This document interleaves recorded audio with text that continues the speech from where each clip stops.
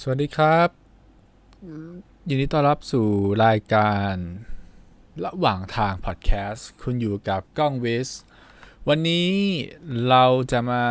เล่าเรื่องเกี่ยวกับการลงทุนในหุ้นนะครับเพราะว่ามีคนที่ถามเรื่องนี้กันมาบ้างเหมือนกันเพราะว่าผมก็เป็นคนที่ลงทุนในหุ้นเพราะว่ามันสามารถที่จะแปลงเป็นเงินสดหรือสภาพคล่องก็นั่งดีผิดกับการลงทุนประเภทอื่นอย่างเช่นอสังหาริมทรัพย์ซึ่งซื้อขายยากกว่ามากนะครับหุ้นนี่ก็คือก็จะขายก็เทรดเอาเลยนะครับจะซื้อจะขายง่ายมากก็เลยสนใจนะครับการลงทุนในหุ้นแต่กว่าจะมาถึงจุดตรงนี้ได้เนี่ยก็เจ็บมาเยอะนะครับเพราะว่าคือการลงทุนในหุ้นเนี่ยอย่างที่เขาบอกกันหลายๆคนแหละถ้าคือไม่เข้าใจก็เหมือนกับการพนันดีๆนี่เองเพราะเมื่อก่อนเนี่ยผมนะก็ไปฟังนะครับไปดูชื่อบริษัทเฮ้ยชื่อนี้ดูดีเว้ยดูแบบรู้จักอะดูชื่อดูสวยนะดูน่าจะดีเราก็พอจะเข้าใจธุรกิจเขาบ้างนะครับแต่ว่าเรื่องของบัญชีเรื่องของการเงินเรื่องของคือบางทีบริษัทดูดีไงกำไรดีหรืออะไรเงี้ยแต่ราคาหุ้นอาจจะสูงเกินไปอย่างนี้ก็ถือว่าไม่น่าซื้อหรือบางอย่างก็มีหลายเรื่องที่เราไม่ได้รู้ซึ่งเราจะมาตัดสินจากการเฮ้ยบริษัทนี้ดังแล้วเราคิดว่าควรจะซื้อหุ้นบริษัทนี้อะไรเงี้ยผมว่าอันนั้นก็เป็นวิธีสิ้นคิดเกินไปแล้วก็เมื่อก่อนก็เลยค่อนข้างจะหนักไปทางขาดทุนเยอะนะครับก็เคยซื้อหุ้นเจ้าหนึ่งไว้นะครับ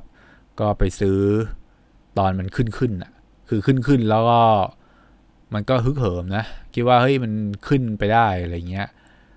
ซึ่งก็เลยติดดอยขาดทุนโคตรเยอะเลยกับบริษัทนั้นก็เข็ดตอนนั้นเข็ดมานานเหมือนกันก็คือนั่นคือผลของการลงทุนโดยที่ไม่มีความรู้มันก็จะขาดทุนฮะมันคือการพนันแบบโง่ๆแล้วก็มันมีปัจจัยเรื่องอารมณ์เยอะคือบางทีเราเห็นเฮ้ยตลาดลงเงี้ยคนที่เล่นไม่เป็นความหมายนี้คือผมใช้คำว่าลงทุนดีกว่าไม่อยากเรียกการลงทุนนี้ว่าเล่นนะครับคือลงทุนไม่เป็นเห็นตลาดลงแรงเยอะตกกระจายพานิคคือขี้ตกใจไงเฮ้ยเดี๋ยวมันลงรีบคัดลอสก็เกิดอะไรครับขาดทุนนะครับแล้วก็พอมันขึ้นเอ้ยน่าจะดีเว้ยก็เลยไปซื้อตอนมันขึ้นเสร็จติดดอยอย่างเงี้ยซึ่งไม่สำหรับคนที่ไม่รู้ไม่มีความรู้เนี่ยจะอยู่ในสภาพนี้ทีนี้เราก็เลยจากบทเรียนที่ผมเจอมาเนี่ยซึ่งเสียไปก็พอสมควรเสียเยอะตอนที่เล่นไม่ตอนที่ลงทุนไม่เป็นก็เลยมาแนะนำคนที่อยากจะลงทุนโดยเฉพาะมือใหม่มีคนหลายคนที่ยังคือไม่ยังไม่เข้ามาสู่ตลาดหุ้นมีหลายคนอยู่แต่สนใจนะแต่ไม่รู้จะเริ่มท่าไหนกลัวขาดทุนเนี่ยบางทีก็ซื้อกองทุนอย่างเดียวก็พอก็คือถ้าไม่รู้ไม่เข้าใจก็อย่าเรียกว่าอย่าบ้าบิ่นมาเล่นเลยมันเหมือนการมันเหมือนการพนันไปหน่อยคือโรงเรียนสอนหรืออะไรที่ผมเคยไปเจอเนี่ยที่ไปอบรมอะไรก็แบบไปนั่งดูกราฟนะดูตามกราฟอะซึ่งผมคิดว่ามันคือเดย์เทรดอะมันคือการลงทุนการอะไรการแบบเทรดเข้าเทรดออกอะซื้อขายฮะซึ่ง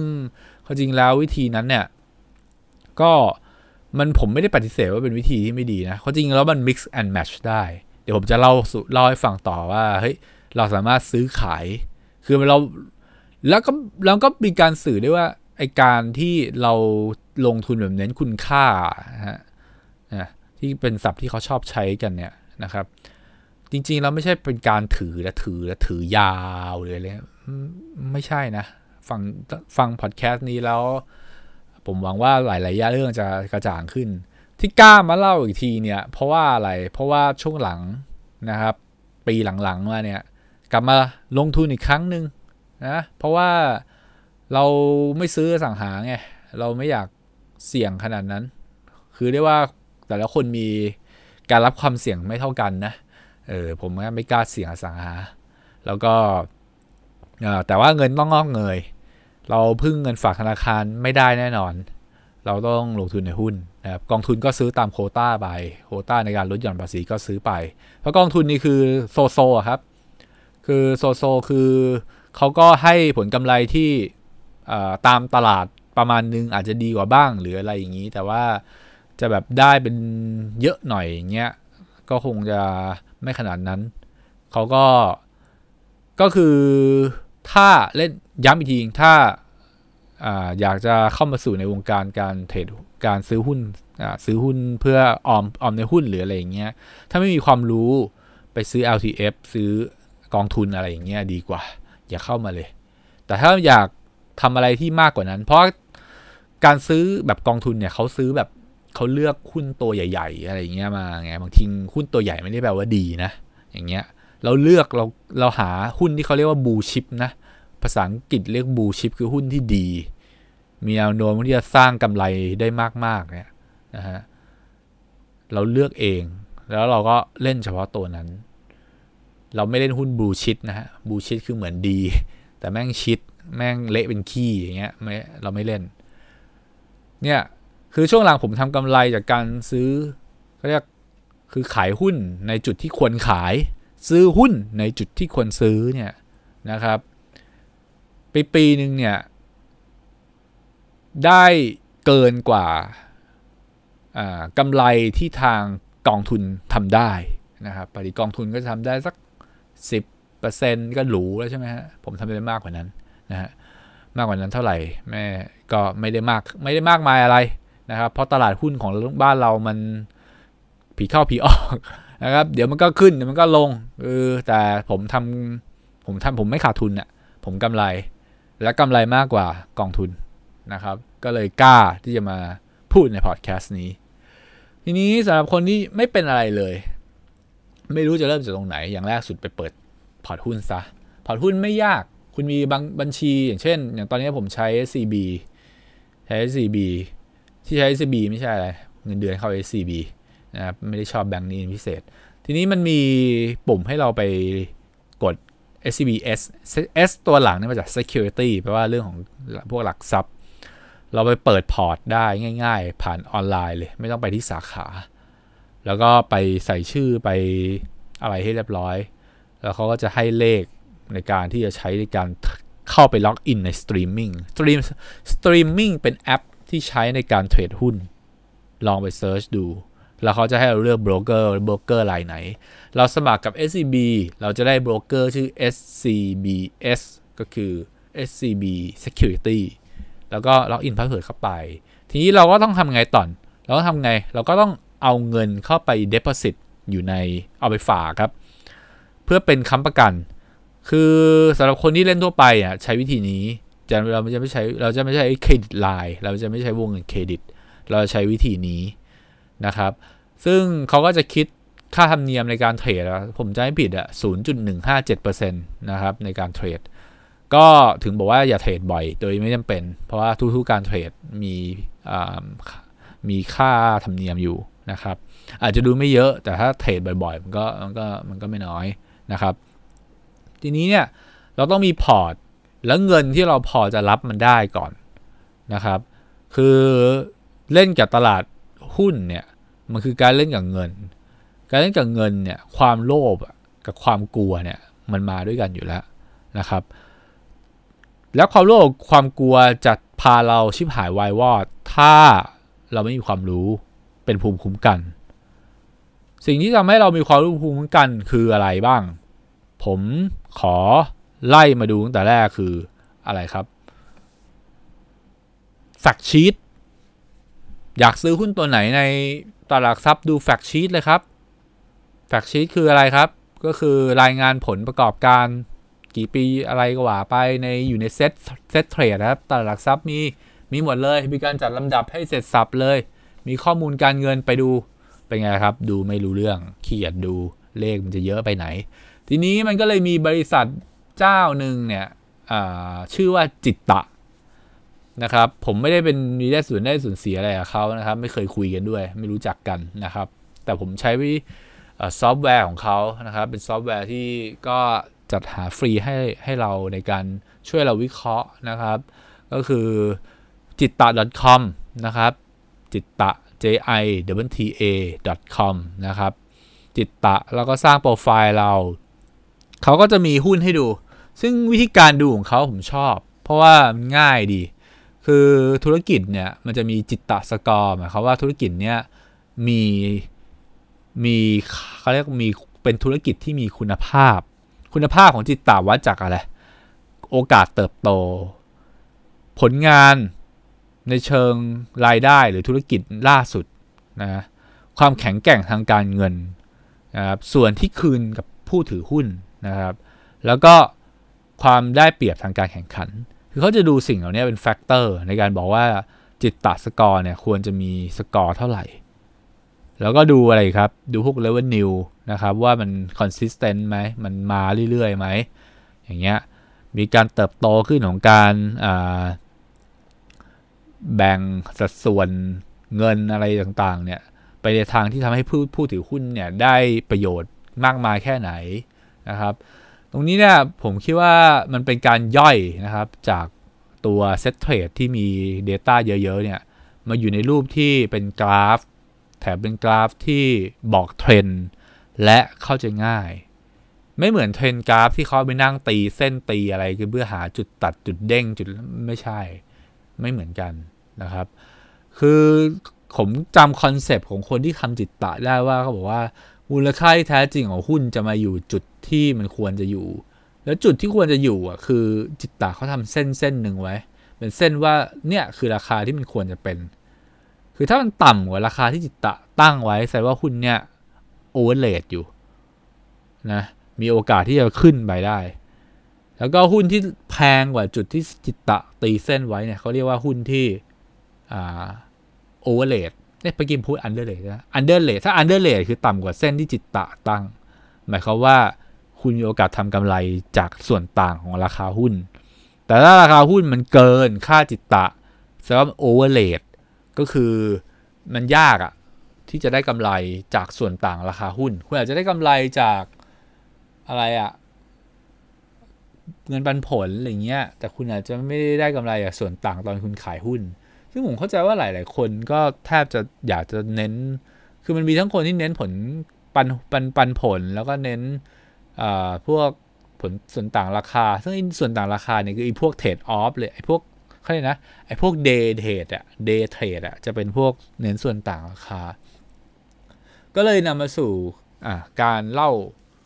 ของเรื่องจิตตะก่อนเพื่อให้หาหุ้นที่ดีคือหุ้นที่ดีคืออะไรสกอร์จิตตะสกอร์บอกคุณภาพธุรกิจดี 2. ค่ามูลค่าของหุ้นในตลาดเนี่ยยังต่ำกว่าจิตตะไลน์เขามีวิธีวิเคราะห์ในเชิงอัลกอริทึมซึ่งค่อนข้างผมอ่านดูแล้วผมรู้สึกว่าดีนะค่อนข้างดีแล้วก็มี historical ด้วยว่าย้อนกลับไปปีหลังๆเนี่ยผลประกอบการของบริษัทนี้เป็นไงซึ่งถ้าผลประกอบการหลังๆเนี่ยมาดีได้เรื่อยๆเนี่ยแสดงว่าบริษัทนี้ไว้ใจได้อย่างเงี้ยผมก็จะซื้อหุ้นประเภทนี้แล้วจะซื้อทุกครั้งตอนไหนตอนที่หุ้นมันตกแดงๆนะครับจะพานิกจากเรื่องอะไรผมไม่รู้อะนะครับแต่รู้หน่อยบ้างก็ดีฮะบางทีมีเวลารู้ก็ดีจีนสหรัฐทะเลาะกันโอเคบางอย่างตกอะไรที่จีนเกี่ยวข้องจีนซื้อคอนโดจีนอาจจะไม่มีเงินสมมุติจีนก็อาจจะตกอะไรเงี้ยมันก็เป็นอย่างเงี้ยลูกโซ่กันแล้วก็คือคนที่ลงทุนด้วยหุ้นก็ต้องอาจจะตามข่าวดูบ้างนะครับคือไม่ใช่อะไรเลยนะเรารู้ต้องปักธงก่อนปักธงว่านี่คือหุ้นที่ดีแล้วผมปักไว้ประมาณ5ตัวว่าหุ้นที่ดีเล่นมากกว่านี้ผมไม่เล่นแล้วมากกว่า5ตัวผมไม่จับเพราะถือว่าผมไม่มีเวลาไปโฟกัสมากขนาดนั้นนะครับผมเล่น5ตัวทีนี้5ตัวนี้เนี่ยคือผมดูเลยข่าวร้ายมาปุ๊บผมดูร้ายแค่ไหนร้ายไม่มากผมไม่สนใจเลยหุ้นตกก็ตกไปแดงก็แดงไปผมไม่สนใจเพราะว่าอะไรมันร้ายไม่มากไงสักพักมันหายมันก็กลับมาเองใช่ไหมครับแต่ว่าถ้าเกิดว่า ราคามันดีจากข่าวดีผมอ่านข่าวดีให้ข่าวดีไม่กับมีอะไรมากใช่ไหมดีดีดีดีเป็นงั้นแหละผมก็อาจจะเริ่มพิจารณาขายเอ้าคุณก้องขายดีแล้วทำไมต้องขายอ่ะหุ้นดีทำไมต้องขายอ่ะอ้าวก็ผมไปซื้อตอนที่ราคามันดีไงเดี๋ยวผมจะมาซื้อตอนที่มันเกิดคนตกใจอีกทีนึง ตอนคนตกใจผมจะเก็บมาซื้อผมจะเก็บแล้วผมจะไปซื้ออีกผมก็จะเล่นถ้าผมจะเล่นแบบนี้แหละนะครับเพราะว่าผมอาจจะพอมีเวลาดูบ้างแต่จริงๆแล้วคนที่เล่นแบบแนวเน้นคุณค่านะเขาก็บางทีก็ควอเตอร์หนึ่งดูทิ้งเพราะควอเตอร์หนึ่งเขาจะมีรายงานผลประกอบการมารอบหนึ่งก็ไปดูตรงนั้นดูซิว่าเฮ้ยผลประกอบการบริษัทในรอบควอเตอร์ที่ผ่านมาเนี่ยดีแค่ไหนแล้วเราก็เลยสามารถตัดสินใจได้ว่าเฮ้ยเราจะขายหุ้นตัวนี้ต่อหรือซื้อเพิ่มจะขายหรือจะซื้อเพิ่มอย่างเงี้ยคือจิตตะเนี่ยมันดีที่มันให้ค่าอดีตจนถึงปัจจุบันแต่มันไม่ได้บอกอนาคตเพราะฉะนั้นคุณบอกว่าคุณเชื่อจิตตะวันนี้เขาให้คะแนนเต็ม10ใช่ไหมเขาให้8อย่างเงี้ยแถมโอ้โหต่ำกว่าค่าจิตตะรายตั้ง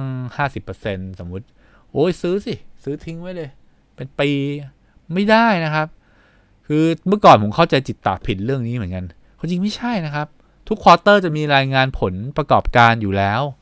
คุณดูผลประกอบการประกอบกับสิ่งที่จิตตะเสนอให้ก็ได้นะครับคุณไปนั่งดู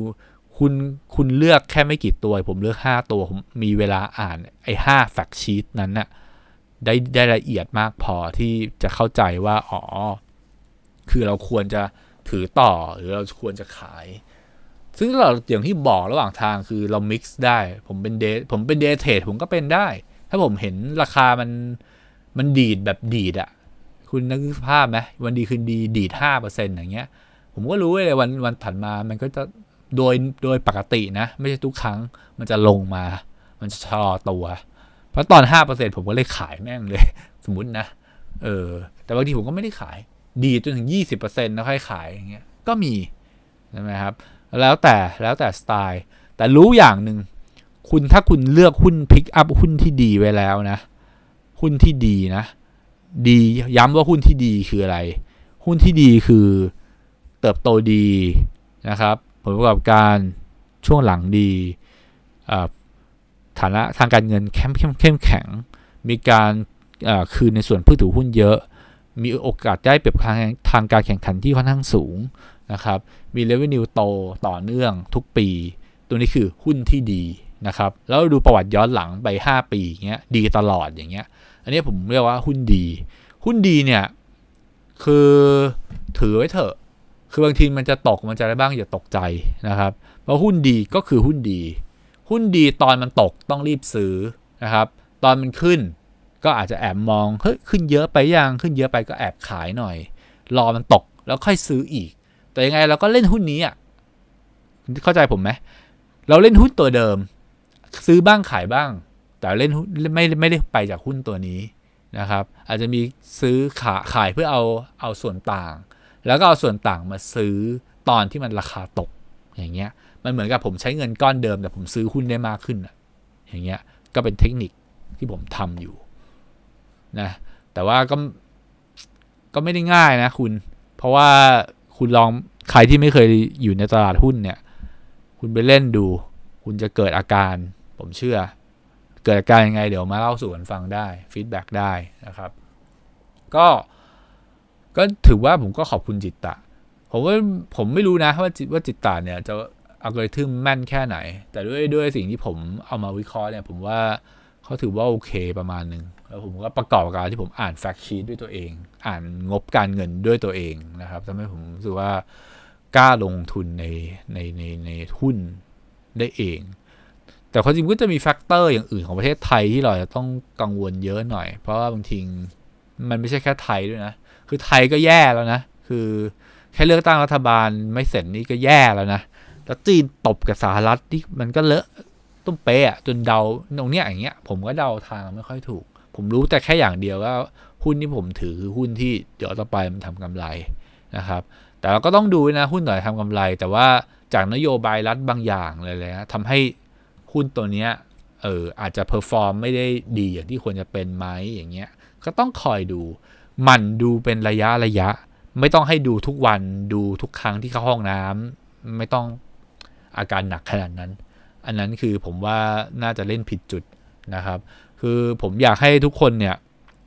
คือเอพิโซดเนี่ยเป็นเอพิโซดที่อยากให้ทุกคนหา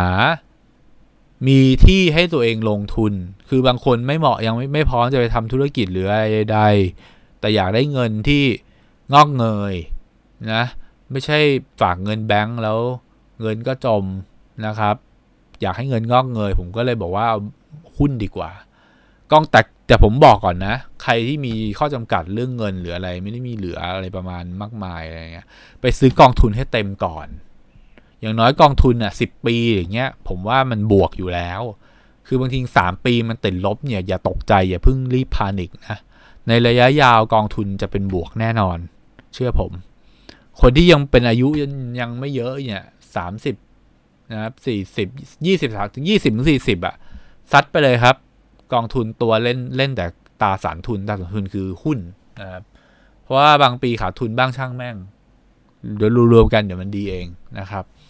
ทีนี้มันมีค่าหนึ่งตอนอ่านแฟกชีตหลายคนอาจจะถามผมอ่านแฟกชีตแล้วอ่านยังไงให้มันได้ดีนะครับก็คือมีค่า2ค่าที่รู้ไว้ใช่ว่าใส่บาแบกหามคือ PE นะครับคือ price to earning ratio PE นี่ยิ่งต่ำยิ่งดีนะครับโดยปกติต่ำในความหมายนี้จะอยู่ที่10หมายความว่าราคาหุ้นนะครับที่เราซื้อต่อนะครับกำไรต่อหุ้นเนี่ยเท่าไหร่ถ้า PE สมมุติ PE เท่ากับ10ก็คือเราจะได้เงินต้นทุนนะครับของการซื้อหุ้นครั้งนี้เนี่ยในเวลา10 ปีซื้อสมมุติวันนี้ซื้อไป5 บาทหุ้น A มีราคา5 บาทผมซื้อไป5,000 บาทซื้อ1,000 หุ้นอีก10 ปีต่อมาผมจะได้ 5,000 บาทนั้นคืนนอกนั้นเป็นกำไรอย่างนี้เป็นต้นเพราะฉะนั้น PE ยิ่งต่ำก็เลยยิ่งดีใช่ไหมถัดมาก็เป็นค่า PBV เนี่ยเขาเรียก price per book value ก็คือมูลค่าตามบัญชีของบริษัทคือตัวเลขต้องใกล้1ถ้าน้อยกว่า1แสดงว่าซื้อได้ต่ำกว่ามูลค่าทางบัญชีบริษัท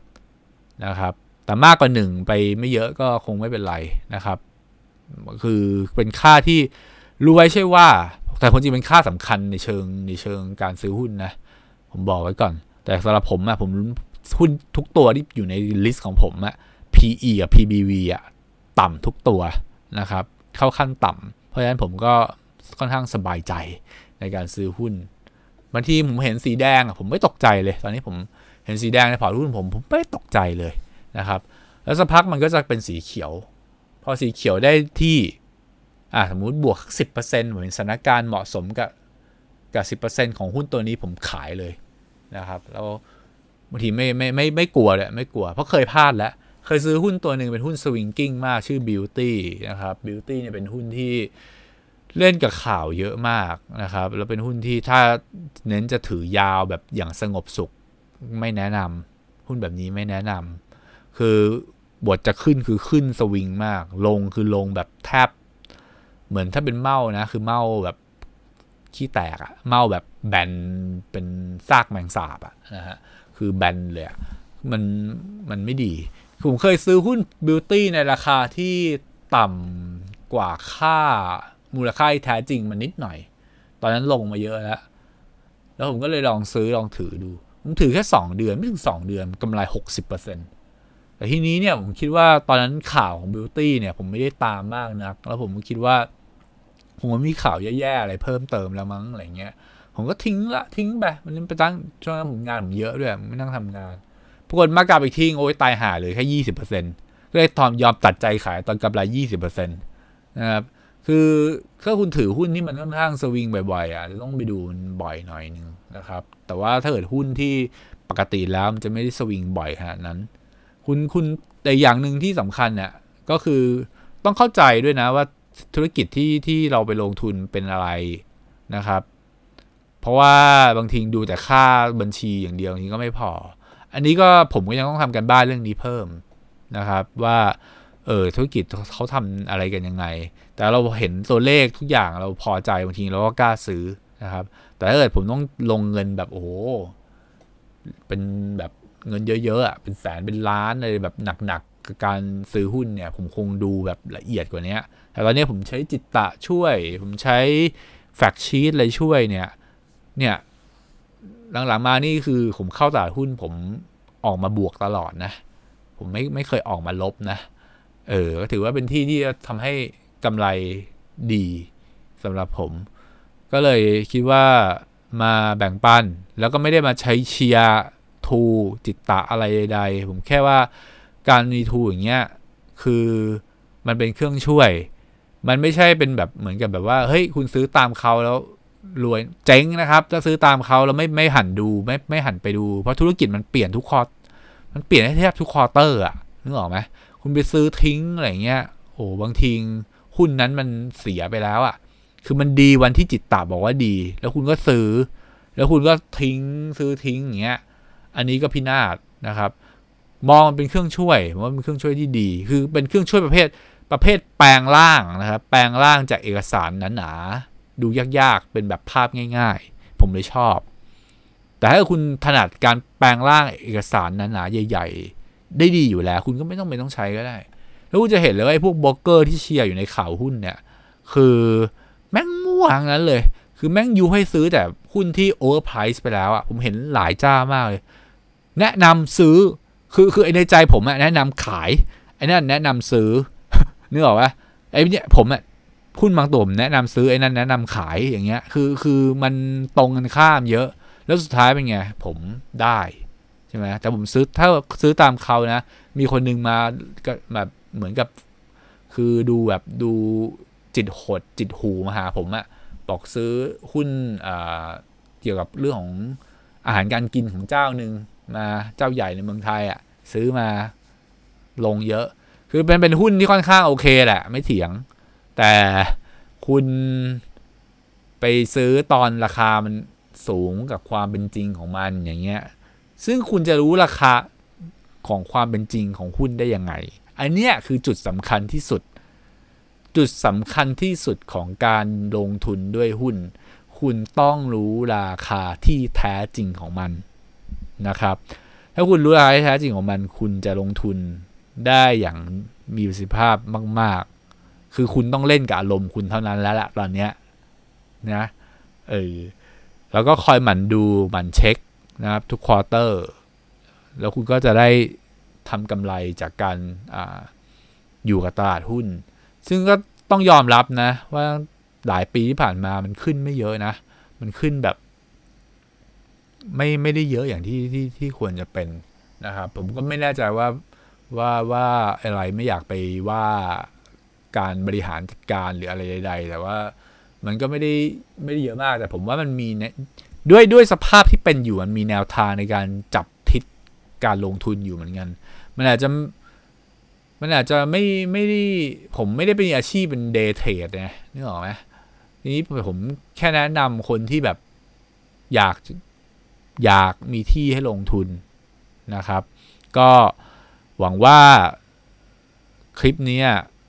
พอดแคสต์นี้จะเป็นประโยชน์ย้ำอีกทีนะไปเริ่มต้นคือการสร้างบัญชีเขาเปิดออนไลน์ได้เลยแล้วเงินไปฝากแล้วเทรดได้เลย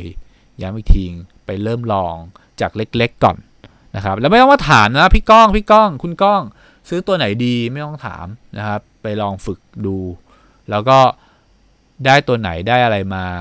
เอามาให้ผมดูช่วยดูได้นะนั้นช่วยได้ก็ผมก็ขอให้ทุกท่านมีความสุขและประสบความสำเร็จกับการ